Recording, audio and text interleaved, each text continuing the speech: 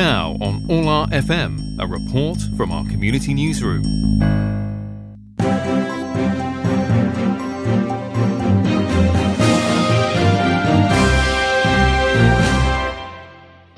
To są wiadomości dnia.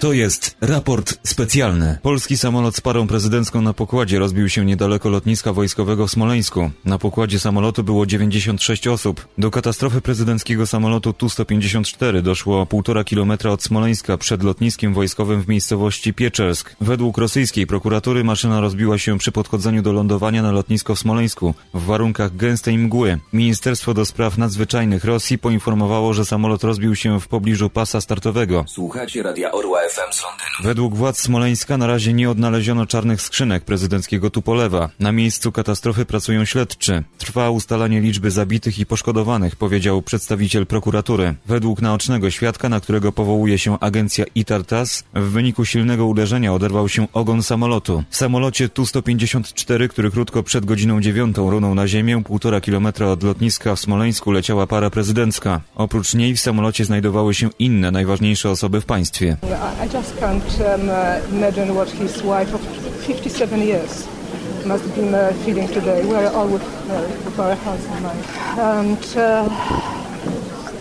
I think it will be just too easy to speculate about the coincidence of the place and the dates. Ostatni prezydent Rzeczypospolitej Polskiej na uchodźstwie Ryszard Kaczorowski jest jedną z ofiar katastrofy samolotu w Smoleńsku, która wydarzyła się w minioną sobotę. Ze względu na zły stan zdrowia żona prezydenta nie była obecna na liście osób, które miały pojawić się na obchodach 70. rocznicy zbrodni katyńskiej. 15 minutes ago the mass at Polish church here in Hammersmith has finished and the mass was attended by a big crowd of Poles. Can you tell me, do you go to mass regularly or was today any special reason why you came? I normally go to this church.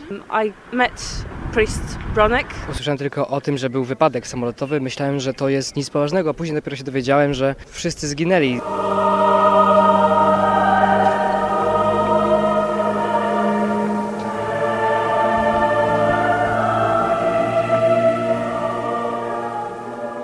Ja odnalazłem proboszcza jako osobę bardzo ścisłą, mającą reguły, a jednocześnie zdolność do podejścia do człowieka i pierwsza wizyta, pierwsza rozmowa z nim, jak gdyby robiła wrażenie, że to już jest twój przyjaciel. Po prostu nie mogłem w to wszystko uwierzyć, myślałem, że jest to jakiś żart. To jest wielka strata dla narodu polskiego.